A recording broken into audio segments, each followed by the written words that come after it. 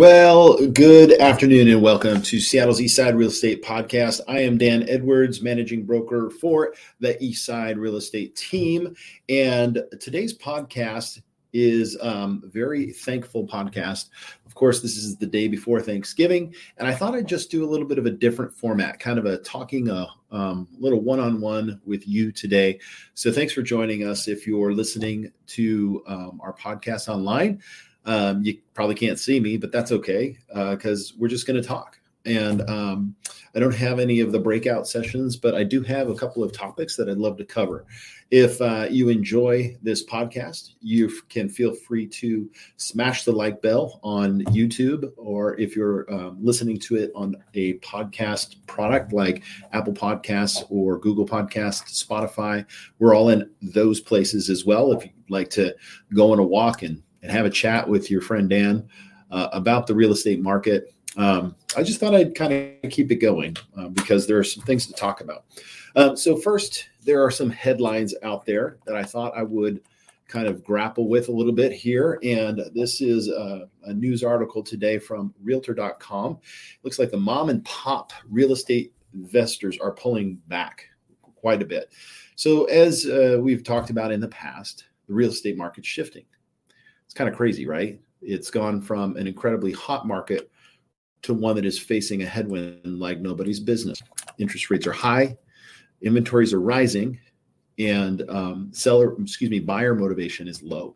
So a lot of buyers feel like they're kind of priced out of the market based on where interest rates are.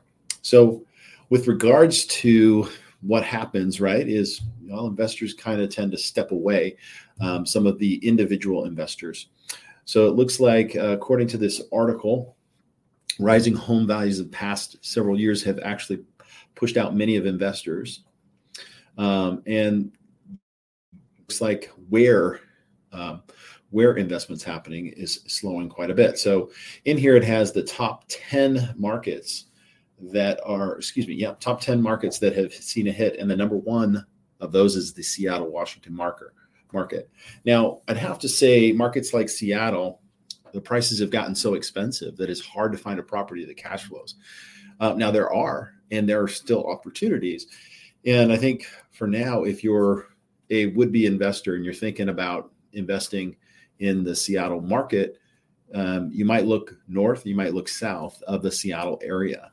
The number two market that just slowed down is Cincinnati, Ohio.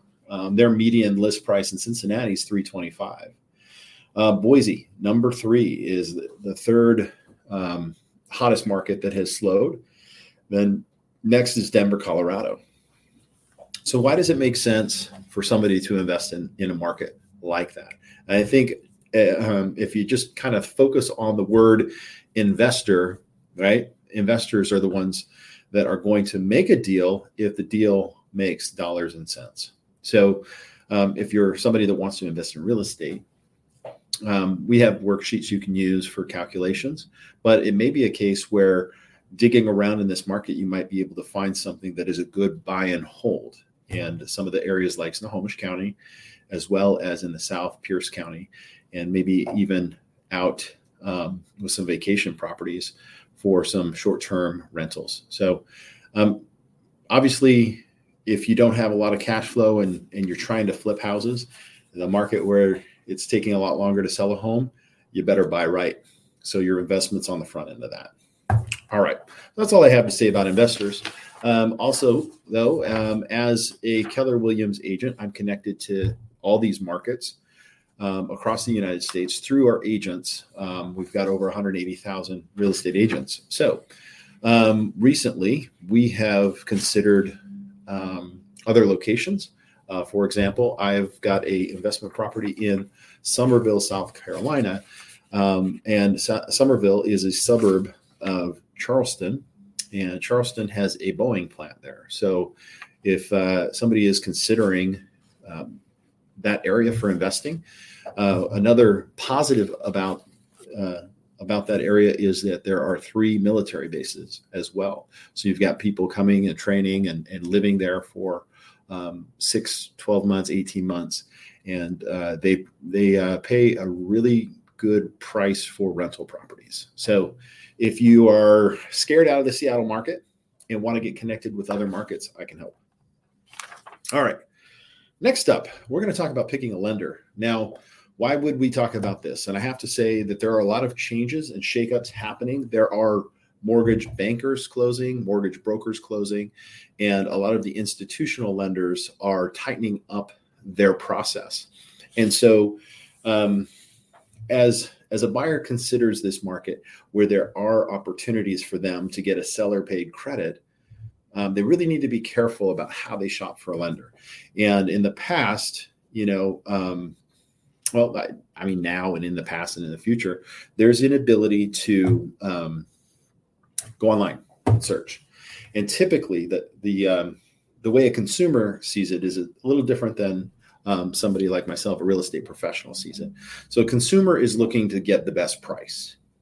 They want to make sure that they're going to pay as little as they possibly can, right, for a mortgage in any market.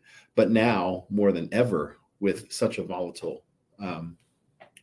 interest rate market, that buyers are going to really shop hard. Now, the process from a real estate standpoint, from a real estate professional standpoint, is that you should really front load.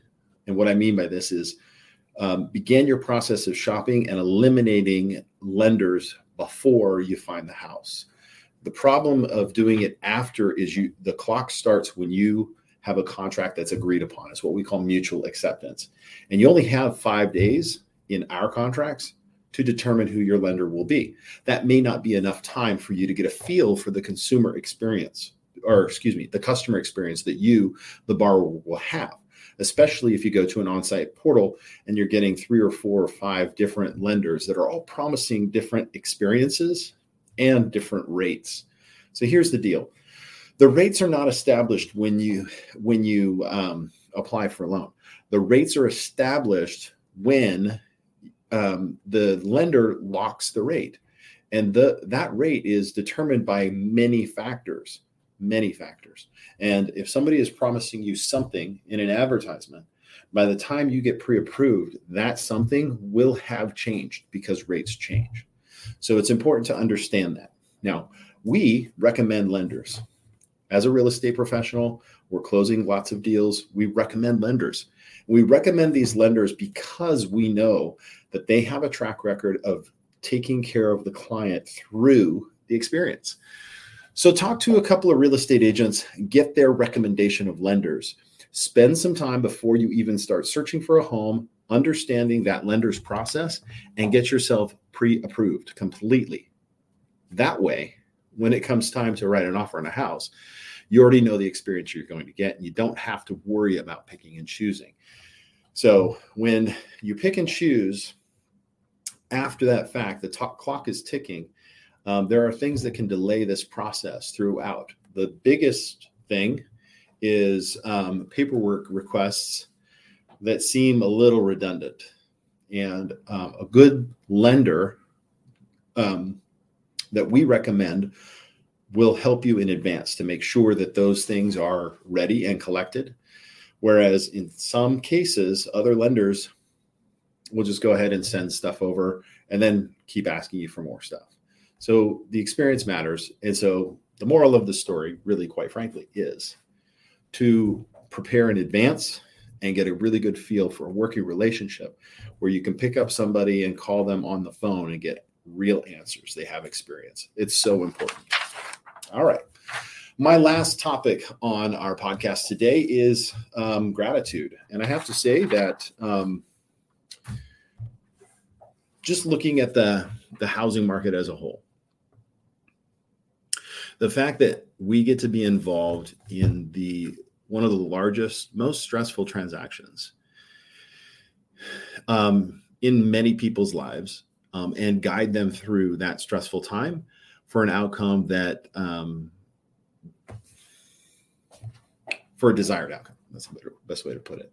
And I have to say, I've been doing this for a long time, and I really do appreciate the opportunity to serve my community in this way, because